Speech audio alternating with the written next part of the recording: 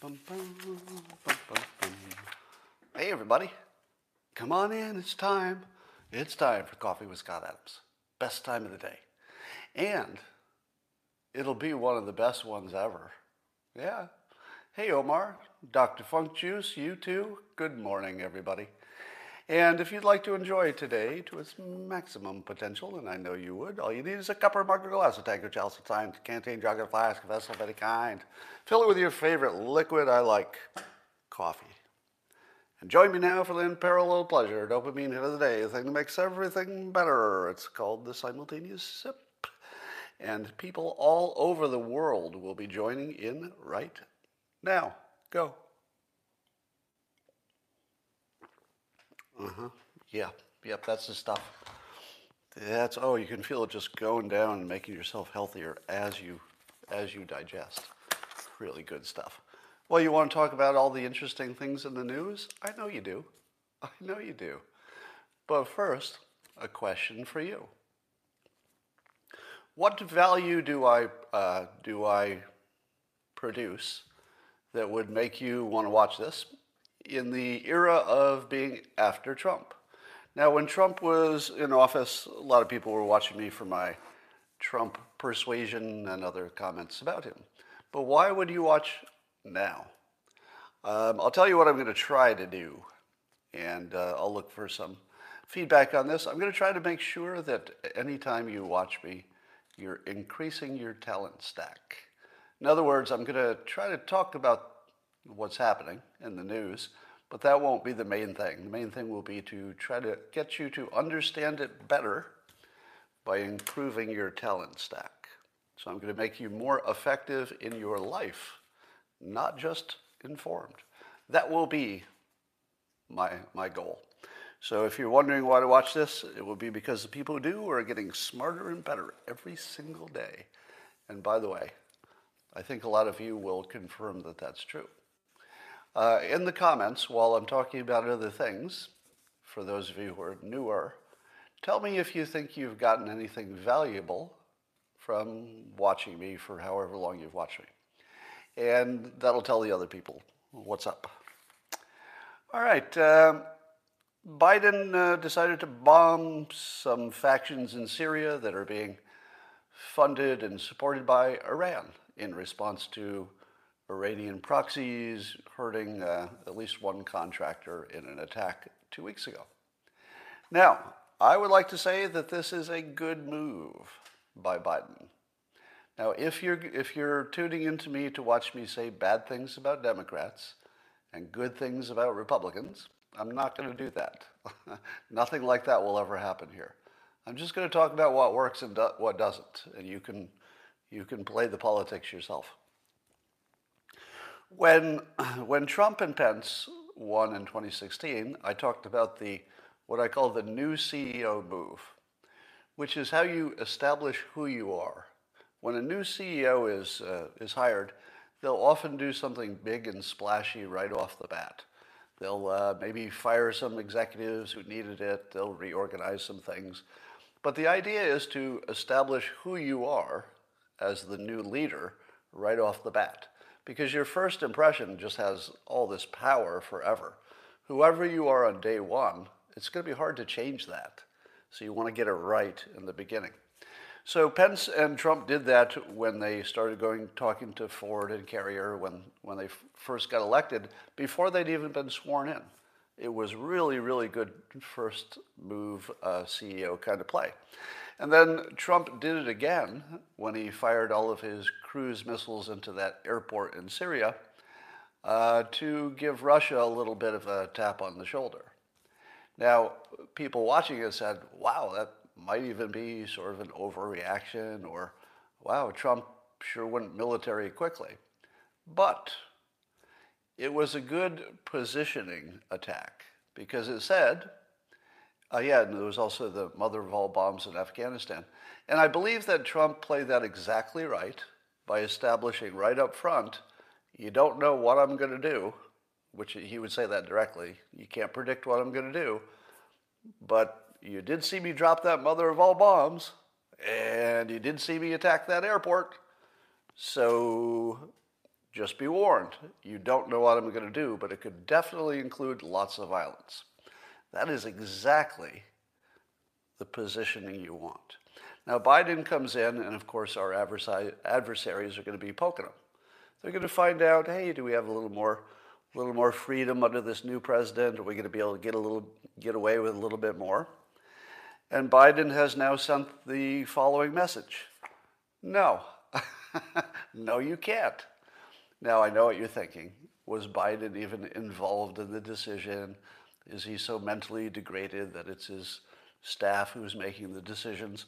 I don't think it matters that much in this context, because whether it's Biden calling all the shots or some Biden cartel collectively making decisions, it looks the same. The message is the same, which is if you mess with the United States, there will be violence. There will be violence. There will be the response. Now, I heard somebody on Twitter say, why do you wait so long, 2 weeks? That's also perfect. Waiting 2 weeks to do your attack, perfect. Because it also sends the following message: you don't know when it's going to come. We're not going to forget it. It's coming. Might be today, might be in 2 weeks, but the one thing you can be sure of, it's coming. Now, of course, you want to do it right, so it might take a few weeks to pick the right target and get the right assets in place and all that. So I'm going to give Biden an A+ for handling this situation so far. Anybody disagree? Would anybody disagree with that grade? Now, there's a secondary question, and maybe it's not a secondary, maybe it should be primary, some would argue. The Rand Paul position that there's no authorization for this attack, and the president can't just start a war, basically. Can't just attack another country. And I think that position needs our full respect. In fact, Rand Paul's position is not unlike Jen Psaki's position just a few years ago when Trump was doing it, and where she criticized Trump for attacking Syria, basically not authorized all the rest. Now, here's an interesting thing. I don't really understand the whole situation with executive orders. Do you? Do any of you understand what's going on with, let's say, the whole body of executive orders over the last few years? Because I don't quite understand how the president can just sort of do stuff that you thought Congress was supposed to do. How does the president just decide to just do it himself and then people obey it?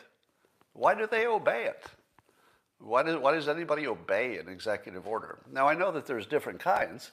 There's some executive orders that are just a clarification on an existing law, and that's perfectly fine. Everybody's okay with that. Somebody has to clarify the law, right? It's fair game. Maybe the courts have to do it if people don't like how the president did it, but it's a good process. But what happens when the president does something with an executive order that the Constitution didn't quite foresee? Do we let that happen? I feel as if, and this is just speculation, I need somebody smart to tell me how wrong this is, because it's probably pretty wrong. But it feels like the country has a great, let's say, a great flexibility with how they treat the executive, the president, when Congress isn't effective. Because Congress has such a low rating that we're happy when anything gets done. You know, you see your government make a decision and then implement it and it goes well. It's hard to disagree with it, because the alternative would have been to take it to Congress and nothing happens and it's a big fight and nothing good happens. So it feels as if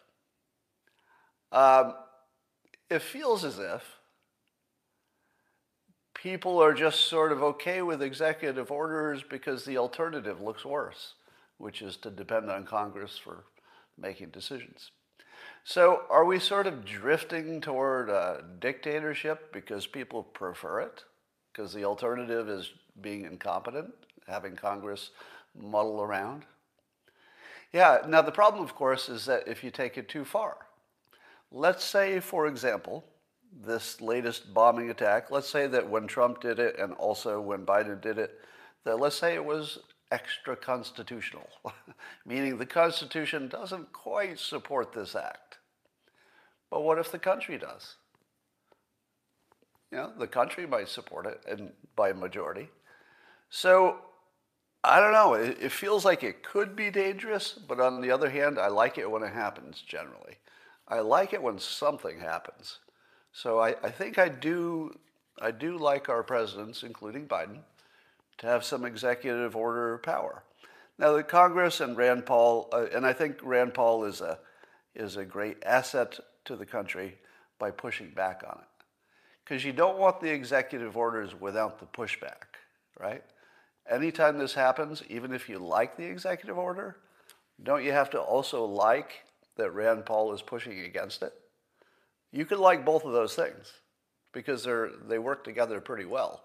It keeps the executive orders maybe a little bit constrained because there's some pushback, but you still get to do them when they're important. It's kind of perfect. So thank you to Rand Paul for pushing back, but at the same time, I kind of like this. I like this action in terms of national security. I've told you before that it's handy to have a story of you. Here's the helpful part of my broadcast.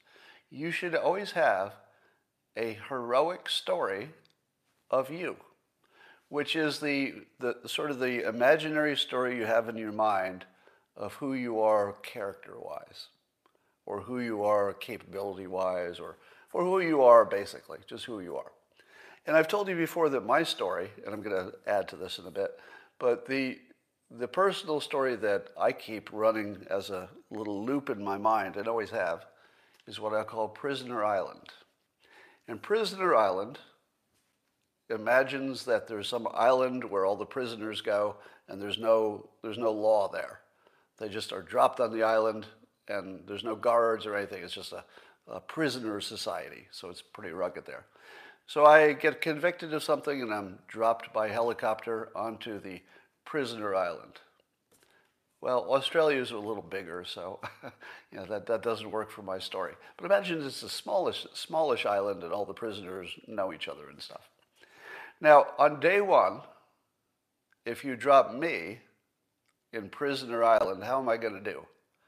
Not so well, right?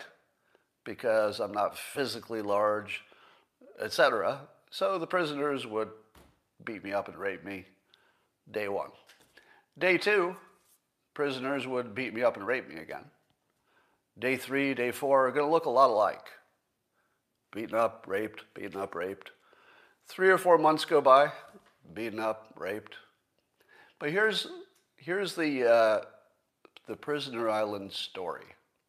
It's the story I run in my head. Come back in a year. Come back in a year. In a year, I'm going to run the island, and everybody who touched me will be dead. But you have to wait a year. Day one, it won't go so well. Day two, not so good.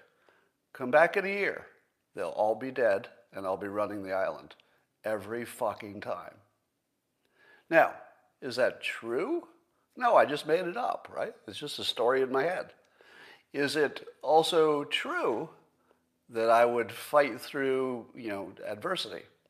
Well, I'm trying to make it true, right? I like to think it's true, but having a story of you is like a program that runs in your head permanently, and it can make it you. It can turn you into that by being the story that guides you, all right? Now let me take that story into this next news item. There was a man, I guess his last name was Rajagopal. I think it was India. Was it India? Might have been Pakistan, I forget. But he's from the Karnataka's Hassan district, so somebody can tell me where that is. But anyway, he was riding his motorcycle, and a cheetah, or a leopard, it's not clear, attacked his family. Just like came from the bushes and attacked and bit his son on the leg and starts attacking his son and wife. This guy, who's not some, he's not some like fighter or hero or anything, he's just a guy, gets off his motorcycle and kills the leopard with his bare hands. to save his family. He actually grabbed the leopard and strangled it. Did he get hurt in the process? Oh yeah, he did. Yeah, he got hurt. But he also saved his family and strangled a leopard, or maybe a cheetah. Cheetah or leopard, I don't know. It's pretty bad either way. Now, that's the Prisoner Island story. This is the Prisoner Island story. Now, I don't know anything about the guy who did this, but it makes me wonder, does he have the Prisoner Island story in his head? Some version of it. Has he carried a model of himself through his life that when he came to this situation, the model kicked in? And there was no doubt who was going to win the fight and that he was going to fight. Now, it probably was just reflex of, somebody saving his family. So probably there wasn't a lot of thinking going on. It was just reflex.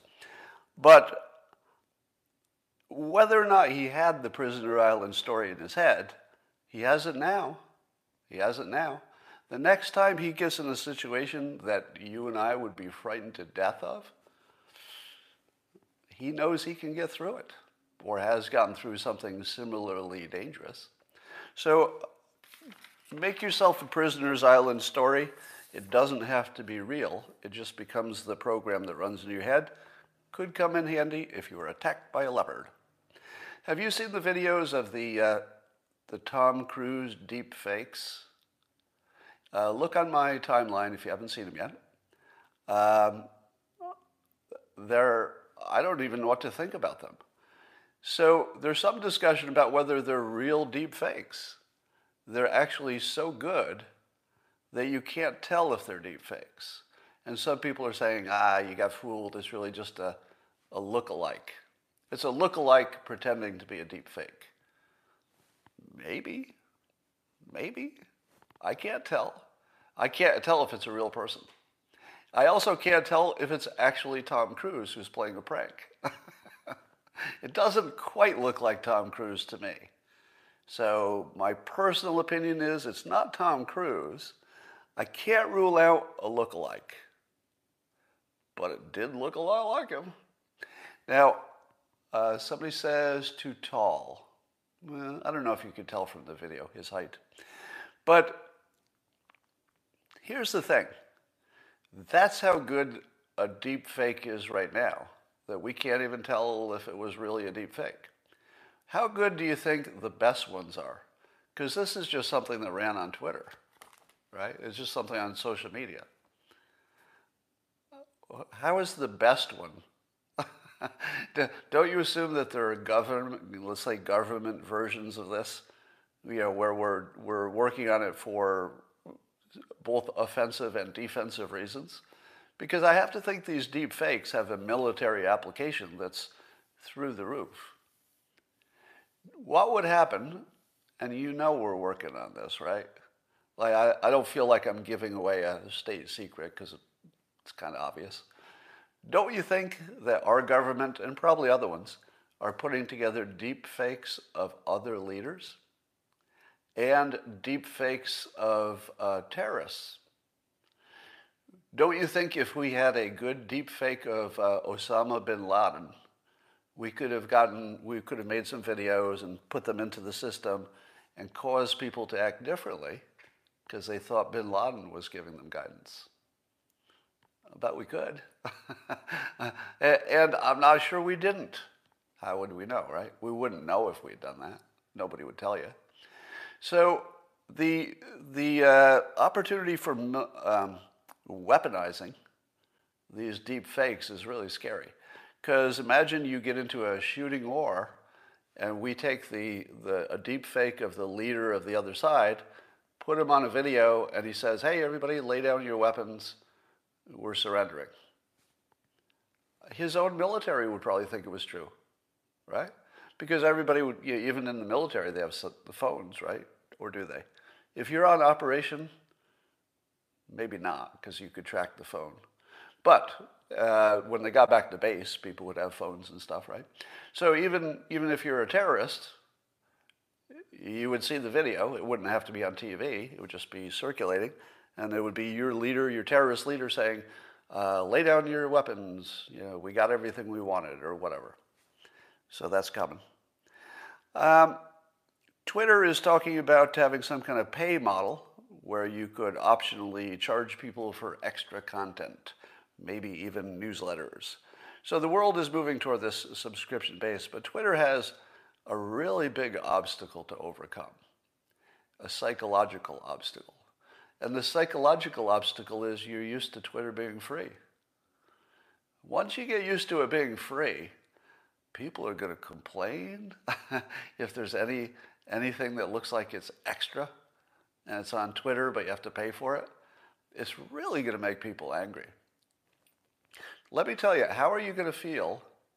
Well, this is how I feel now. I'll read a story on, let's say, Twitter or CNN or whatever, and I'll click to see the original story, and it's behind a paywall.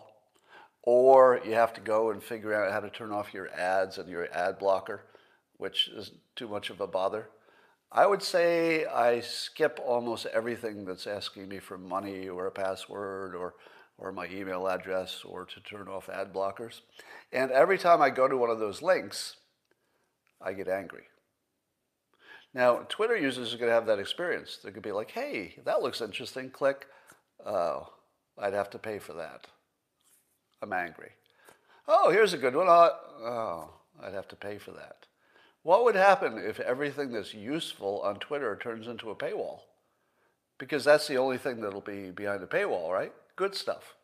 You're not going to put your worthless stuff behind a paywall. So Twitter has a really big challenge, how to handle the customer's psychology. Now, as you know, I have a full subscription account separately on the Locals platform. But the Locals platform was built for just that. Its only purpose is to be a subscription platform. So there's no psychological barrier there. Nobody would sign up for it unless they knew exactly what they were getting. So they're all happy. But if you're used to it being free, people don't like you adding any kind of friction to that, even if it's the extra stuff, because they're going to think, we used to get the extra for free, didn't we? But I do think subscription is the way things have to go. So Twitter's making the right move. It's just going to be hard to implement in their case. I think they'll be successful at some level. All right, but if you don't want to be banned, etc., something like Locals would be better. Now, I keep hearing about a new platform called Clubhouse, which, as I understand it, is some kind of open audio conversations with some set of rules. And I've received a number of invitations to it. I guess it's still invitation, and I've declined them all so far. Now, the reason that someone says Clubhouse is Chinese, that's not true, is it? I don't think that's true. So don't believe that unless you see some confirmation. I don't think that's true. But you got my interest. If it is true, I definitely want to know it. Somebody says it's not a U.S. company. I was sure it was a U.S. company. No? The API they use is Chinese, somebody says. All right, so there may be some connection. Let's put that as an open question, but that's not what I was going for today. What I was going for is I don't understand it. So this is the interesting thing. Clubhouse, everybody's talking about it and signing up and everything, so there must be something to it. But I keep waiting to hear something about it that makes me want to do it. And I haven't. And I don't know what other people are hearing that makes them want to do it. Because lots of smart, connected, forward-thinking people are already on it and telling me I should be on it. But I don't know why. Does anybody know why? Because I don't think you can monetize it, right? And if there's no video, isn't it less good? All right. Somebody says, think live podcasts. Well, I suppose if they did a good job on the interface, it would be interesting. I'll probably check it out eventually. But my only point is not that it is or is not valuable, but why have I heard so much about it, and yet nobody has told me what its value proposition is? Isn't that weird? Well, you would think that almost any business or product that you hear about, people would tell you why to use it, like what its extra advantage is, but I haven't heard that about Clubhouse, and I don't know why. Does that mean there isn't any extra advantage? I don't know. I guess I'll keep that as an open question. There's big news about the minimum wage, $15 thing that the Democrats want to make a national law. And I guess there's a rules person who decides, the parliamentary and rules person in the Senate has decided that they can't include that minimum wage thing with this big omnibus bill. There's some kind of rule that says you can't include things that are trivially related to the main purpose. And this is too trivially related to the main purpose, I guess. So, number one, I don't agree with this parliamentary decision. It might be correct in terms of interpreting the rules, but why does Congress put a rule on itself? What's the point of that? Why would Congress limit its own flexibility? Yeah, somebody says it's a rule. It's a rule, but why? Why is it a rule? Why in the world can't the Congress say, you know, we all think this should be in this bill? Why can't we just put it in there? Would that bother you as a citizen? If you were a citizen, would it bother you that there was some weird rule that they collectively decided to just ignore because there wasn't any purpose for the rule? I can't see the purpose for it. Now, I get that you don't want to have big, messed up group things, and you want to maintain the ability to do filibuster, and it's like complicated, etc. But none of this stuff serves the public, I don't think. Somebody says in all capitals, you don't understand the Senate and House rules. I'm going to block you for telling me what I don't understand. Goodbye. In all caps. Probably could have gotten away with that if you hadn't used all caps. Don't criticize me in all caps if you want to come back. At the very least, use upper and lower case. Then you've got a chance of surviving. But you're not going to survive with all caps and no reasons, just some kind of weird insult. Because I'm telling you I don't know the rules. So you don't need to yell at me that I don't know the rules when it's literally what I'm fucking saying to you. I don't know the rules. Okay? I'm swearing at a guy who can't hear me. All right, so here's my take on the minimum wage. So forget about the rules, the rule part. This is, you wish there could be something like an executive order from Mitch McConnell who could just say, yeah, it is a rule, but we're just going to ignore it because it doesn't serve us. So what is your opinion on the $15 minimum wage? In the comments, can I get a feel of the crowd? Yes, no on the minimum wage going to $15. It doesn't look like it's going to be an option right away. But what do you think? I'm interested in my specific audience. So take a second for the answers to come in. I'll tell you my opinion. It goes like this. And I base this on the fact I have a degree in economics.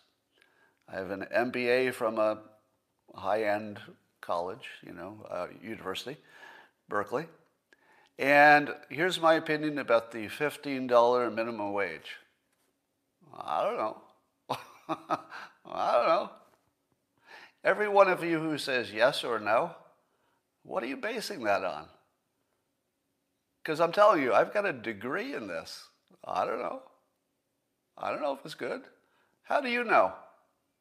Where the hell do you get your opinion from?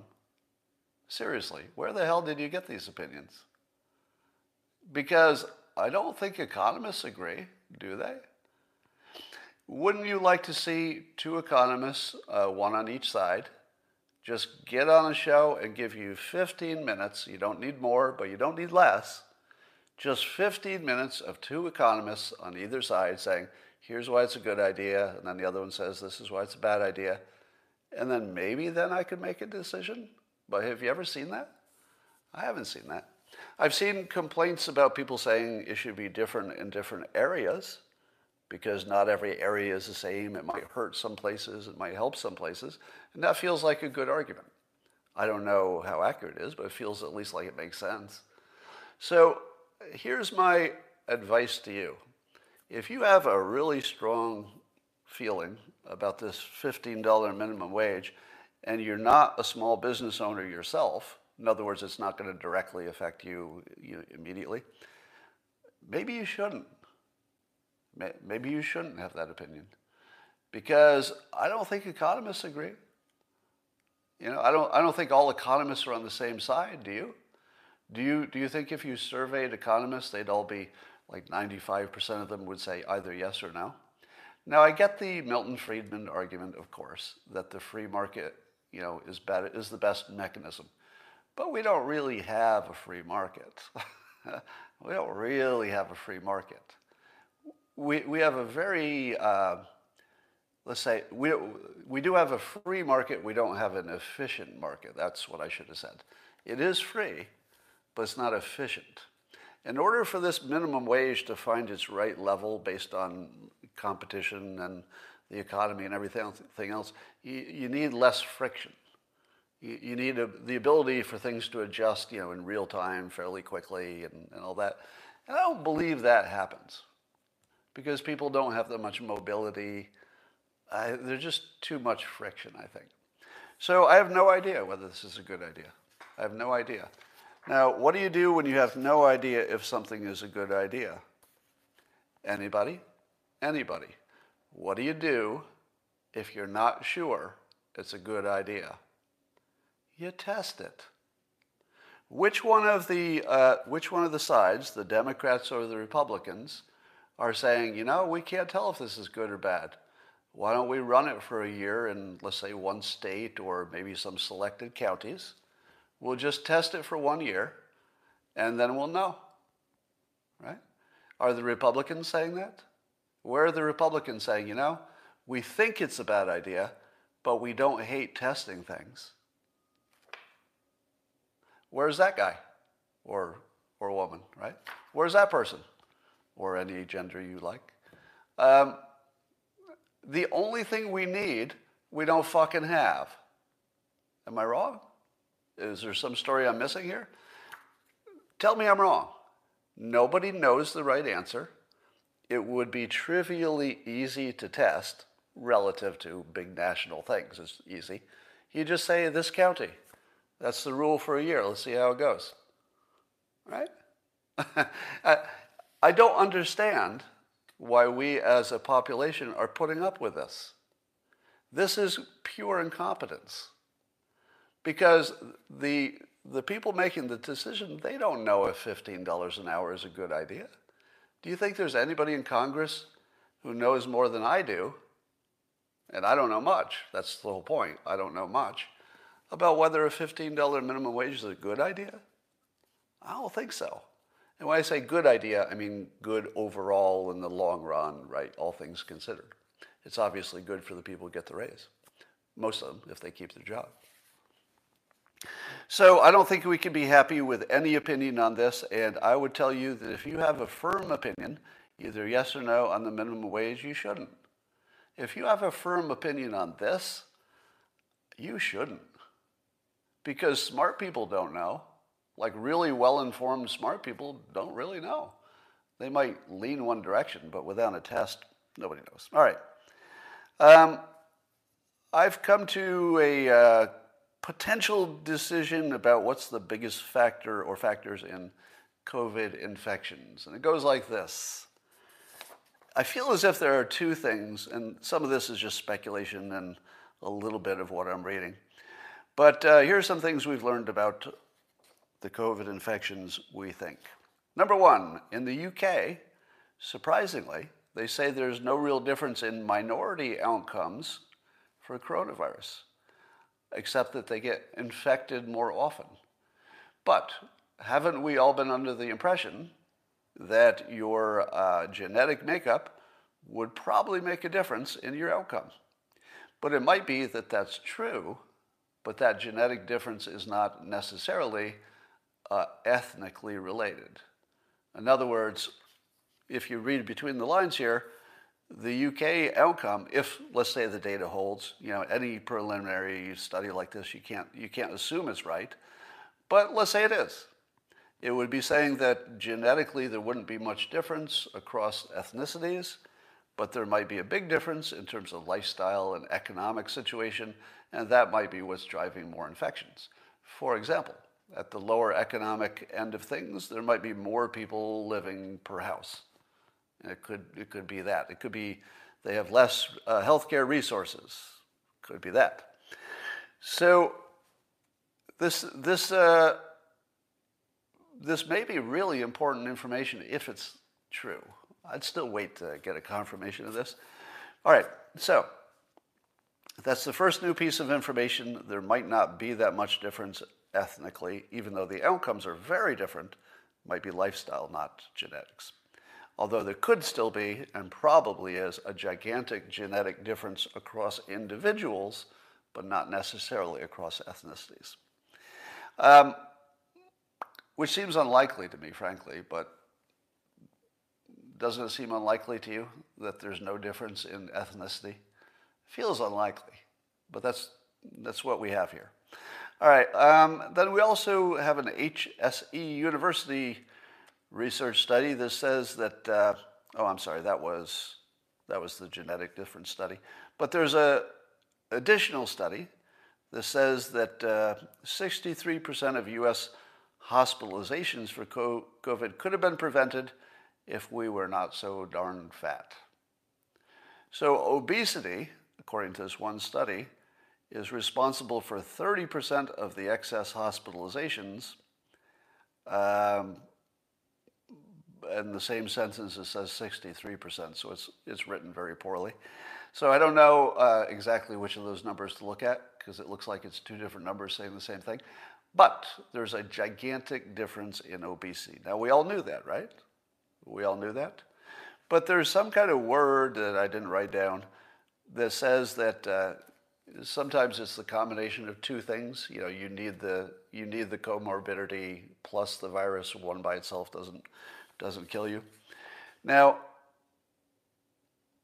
why do we call this simply a virus pandemic when it's clearly an obesity pandemic at the same time? It's two pandemics if you call obesity a pandemic.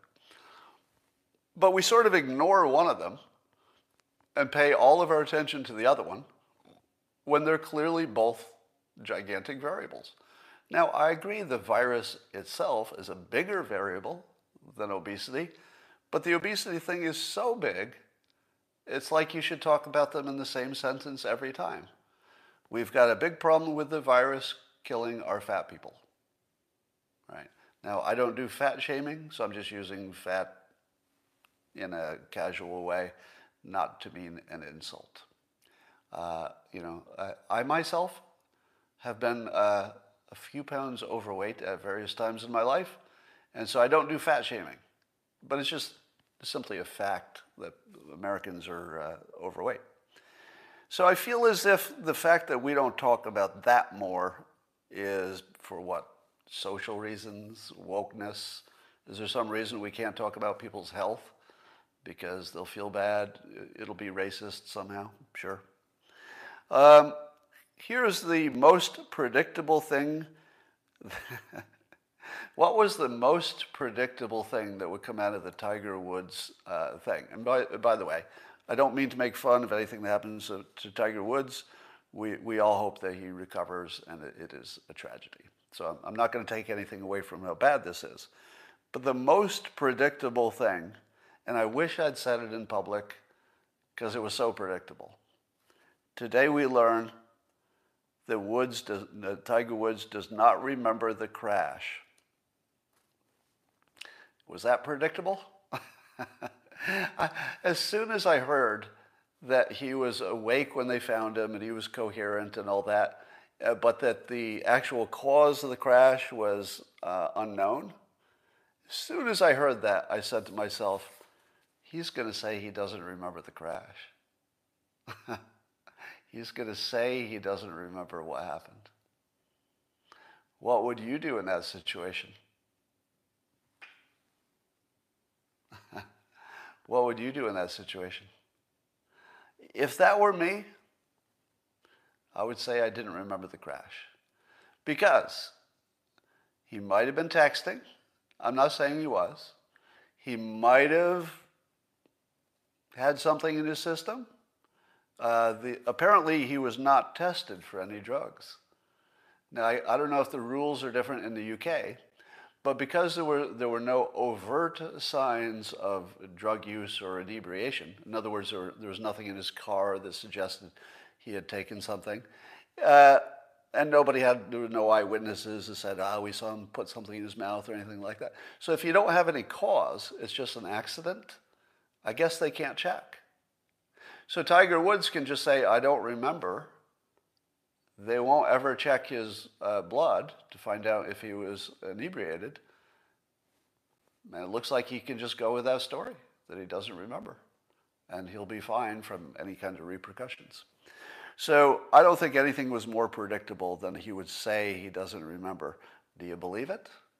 Do you believe he doesn't remember? I'm going to go on record as saying no, I don't believe it. It's not impossible. It's traumatic, very traumatic. Could be that the cause of the accident was that he blacked out. So then, of course, he wouldn't remember it. It certainly looks like he blacked out, doesn't it? Wouldn't you say that the odds are, based on how far the car went, etc., you'd have to think he wasn't conscious, wouldn't you? And so to me, the texting or the cell phone, or even if an animal ran in the road, I don't feel like they completely would describe what happened. It feels like he was unconscious, but that's just speculation. Don't know. All right. Amy, do you know who Amy Siskind is, or Siskind? But she's one of the more ridiculous characters on Twitter. I think she's blocked me and vice versa eventually. But she was like a crazy anti-Trump person. And she tweeted after Biden bombed Syria, she's tweeted, "So different having military action under Biden. No middle school level threats on Twitter. Trust Biden and his team's competence." A tear is coming to my eye because Biden, he knows how to bomb Syria in a responsible way. Not the way Trump did it, with his irresponsible taunts. No, Trump bombed Syria the wrong way. Whereas Biden, he's bombing Syria in a responsible way. So, big difference there, according to Amy. So China apparently did some COVID tests on some U.S. diplomats and decided to go with the anal test instead of the cheek swab. That's right. Instead of the nasal swab or the cheek swab, China decided to shove something up our diplomats' asses. They complained. The diplomats complained about China shoving things up their asses. And China said, oh, it was an error. It was a mistake. Sorry. Didn't mean it. Sorry. And what will the United States do? Will we turn the other cheek? Will we note that although America went to Mars, China went to Uranus?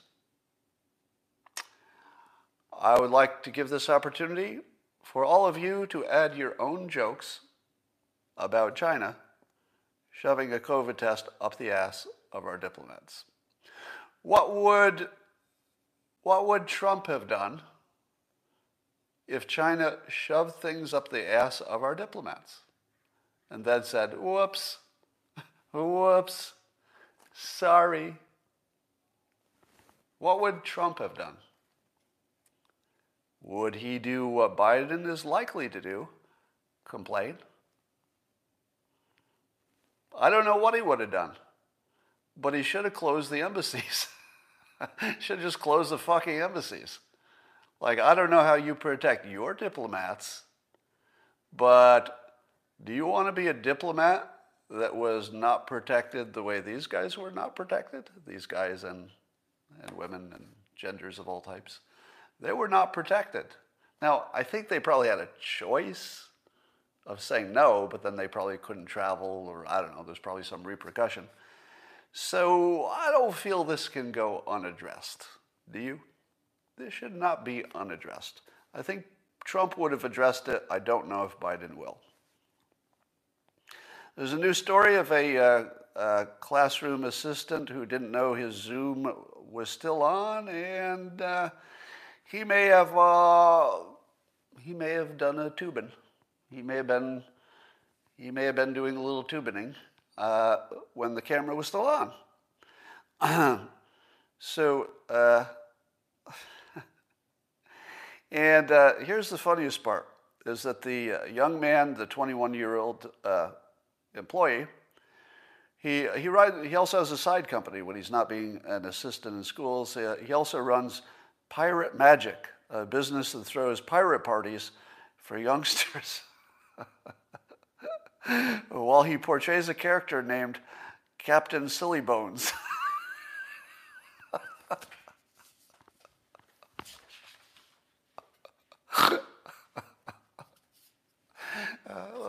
Let me give you this advice. Here's some good advice for you. And you can take this to the bank. If there's any chance at all that you're going to get caught masturbating on Zoom, don't have a side business. Don't have a side business called Pirate Parties. And don't call yourself Captain Sillybones. Don't do them at the same time. That's like a comorbidity.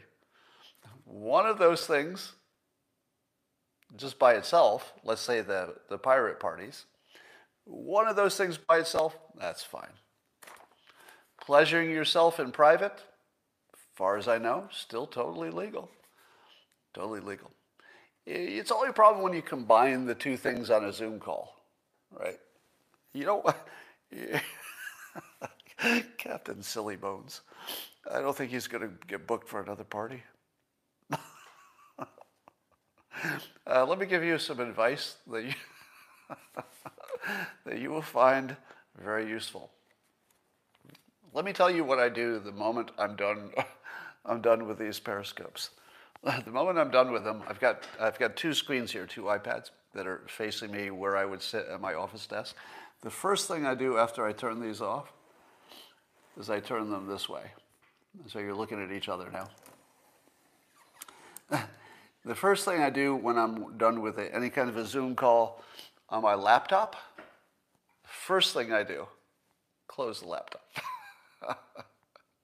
So let me suggest to you that you never assume that you're not on live stream. Because that's how you lose your pirate parties, if you know what I mean. Never assume it. So as a habit, you should physically move your camera out of a viewing district when you're done, every time. And just do it every time as a habit. I'll tell you, one wake-up call was when somebody discovered that, I guess, Mark Zuckerberg puts tape over the camera on his own laptop. Now, do you think Mark Zuckerberg understands the world of security and what is or is not a risk? Oh, he does. And if he's covering up the camera on his laptop, maybe you should too. Now, he's more of a target than you are, but you're all targets. Yeah, and the same with the hot mic. Just assume you're always being listened to. Now, I've got a number of digital products here, everything from my phone to my Amazon digital assistant. So I just assume that I'm being recorded all the time. I just assume it. I just assume there's nothing I say, even in the privacy of my own home, even in the bathroom. I just assume that somebody's listening, or could. Doesn't mean they are listening, they just could. Technologically, they could. All right, so being boring is how I protect myself. CNBC had this story, and I think it's important that it's CNBC because it's a major network, right? Bill Gates was asked about nuclear power, and he said it absolutely will be politically acceptable again, which is an interesting way to make the prediction. I think he was asked that specific question. But according to Bill Gates, who most of you would associate with the left, wouldn't you? Now, I don't think he associates himself that way. I doubt, maybe he's a Democrat, I don't know. But he seems more like a problem solver than a political animal. And he's saying as clearly as possible, nuclear power will absolutely be politically acceptable again. And he points out that it's safer than oil, coal, and natural gas. The reason it will be acceptable is that it's safer. And then he goes on to talk about one of the companies he's invested in, TerraPower. It's the Generation 4 nuclear power that can't melt down, and it's smaller, more economical. It's more off-the-shelf pieces. You can transport it easily, etc. So that we may be years away from making that commercial, but it really does matter that Bill Gates said this because he has credibility with the left. You know, he thinks climate change is a big problem, so he's got credibility.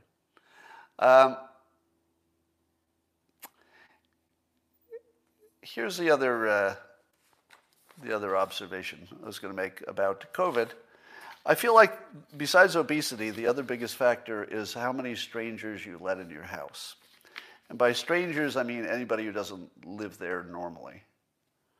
So I feel as if we controlled one variable, we would get through the pandemic quickly. Now, maybe the vaccinations will get us there on time anyway. But if in the beginning we had only done one restriction, I think we'd already be done. And that one restriction would be, don't let anybody inside your residence who is not a resident. Unless, it could be the plumber with a mask, right? But nobody to visit. Not even your out-of-town family members. I feel as though that one restriction of nobody in your residence except the residents for a month, we'd be pretty well done, I feel like. Now, you wouldn't get rid of the infection, but you might get it down to a low level. Now, does anybody disagree with that? Because it's something like over 50% of infections. It's worse in the winter when you're indoors. Somebody says, I thought we did that. No, we didn't really do that. We said you don't want to socially mingle, but I don't think anybody took it seriously inside their own house. I think everybody lets their other family members, I think everybody lets the boyfriend or the girlfriend come over. I feel like inside the house there are no rules, and that was the main problem. Probably the main problem. And I would also think that you could solve that with statistics and publicity. If you stop somebody on the street and said to them, what's the main place you get infected? What would the average person say? Think about it. You're probably way more informed than the average consumer. Just the fact you're watching a live stream about the world and politics. The average person isn't really paying attention to too much news on average. So stop the average person in the street and say to them, where do you think most infections happen? What would they say? I'll bet they wouldn't say home. I'll bet most people would say, well, they closed the restaurants and gyms. It's probably restaurants and gyms. Or they might say, must be the workplace, because why else would they do the lockdown? But I'll bet it's not. I'll bet if you simply produced enough statistics to say, look, most of it is because you're letting somebody in your little un-air circulated space who doesn't live there. That's most of it.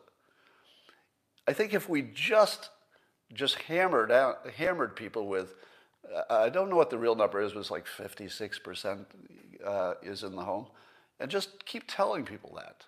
Say, it's because you used your app and on Tinder, right, or whatever it is. So That's all I have to say about that. Now, Rasmussen has an interesting poll in which they were asking about people's opinion of some national leaders. You know how I've been telling you, why is there not like a new national leader? And I've said AOC may fill that spot. But here are some names. I'm going to tell you the names that they polled, and let me see if you can guess who has the highest favorability at the moment with the public. So this is the entire public. The names they tested were, this is Rasmussen, Kevin McCarthy, Mitch McConnell, Nancy Pelosi, Chuck Schumer, and AOC. Now, add together their two favorable categories, the highly favorable and the normal favorable. And who among those do you believe had the highest favorability?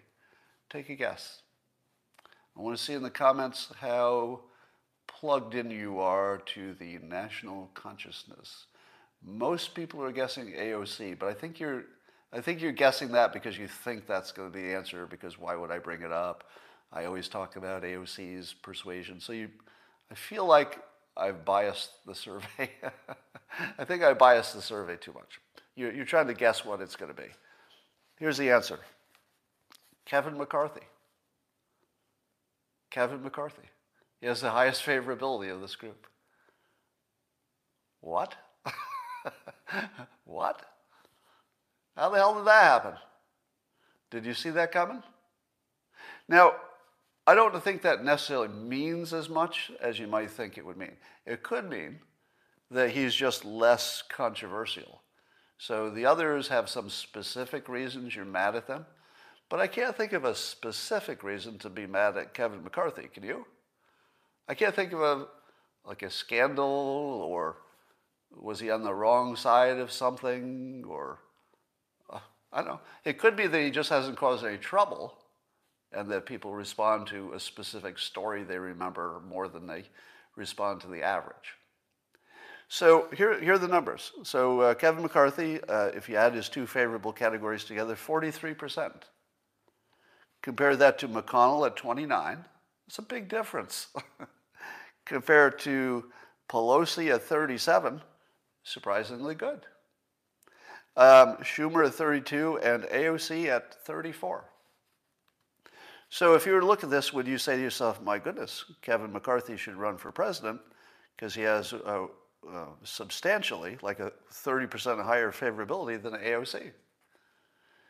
But it doesn't work that way, because our primary system does like the exciting people, right? So I would say that AOC already has enough support to win a primary. I think she already has enough support to win a primary for president someday, if it doesn't change. But it certainly raises a question about Kevin McCarthy if he has bigger ambitions to run for president.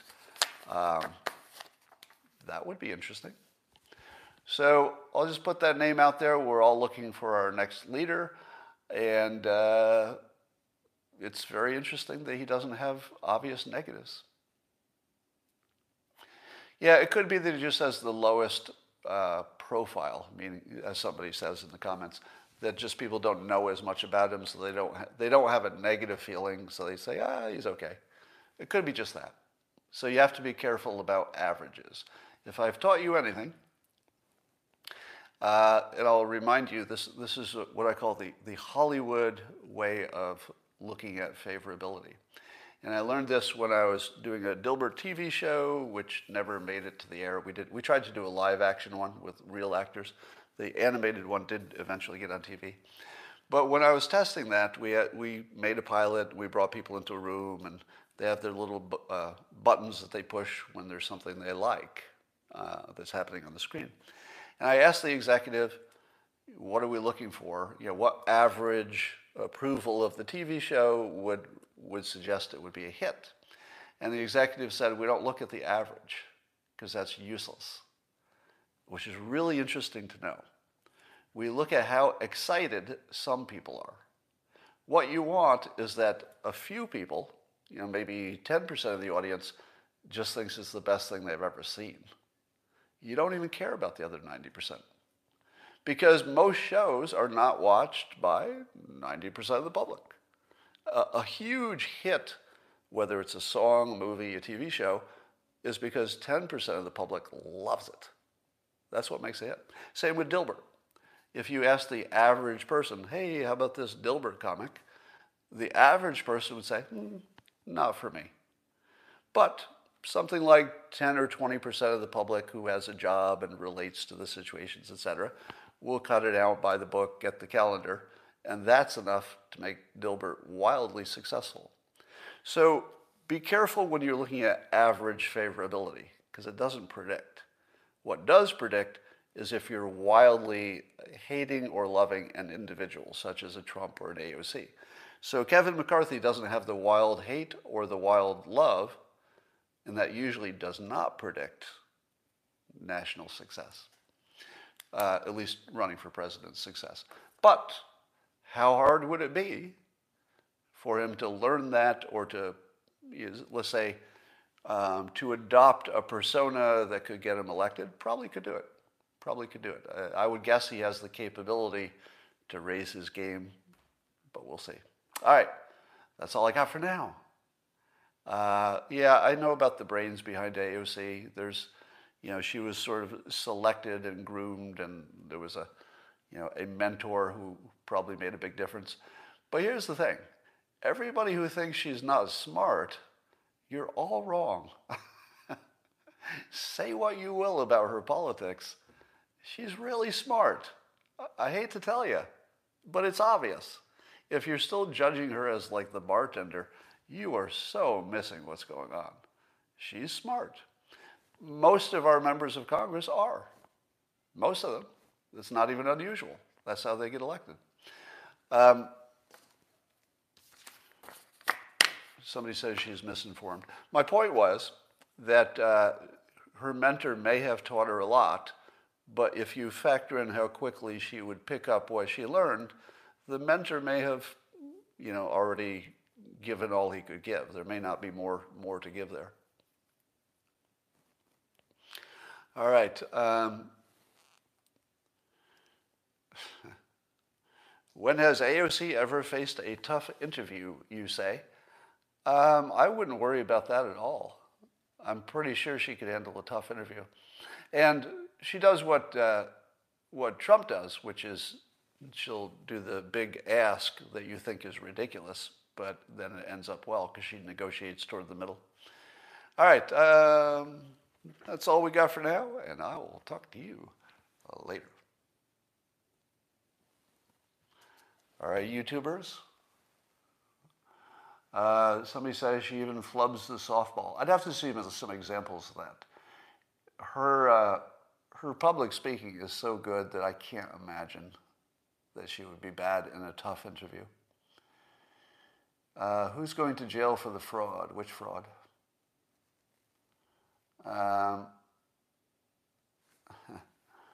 Let's see, just looking at some of your questions. She's one generation removed from...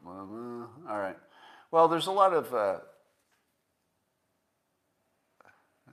with Margaret Huber, not good. How do you bruise your arm? Is my arm bruised?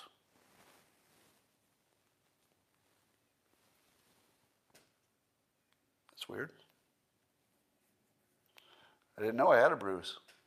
You know what's weird? I can't see it.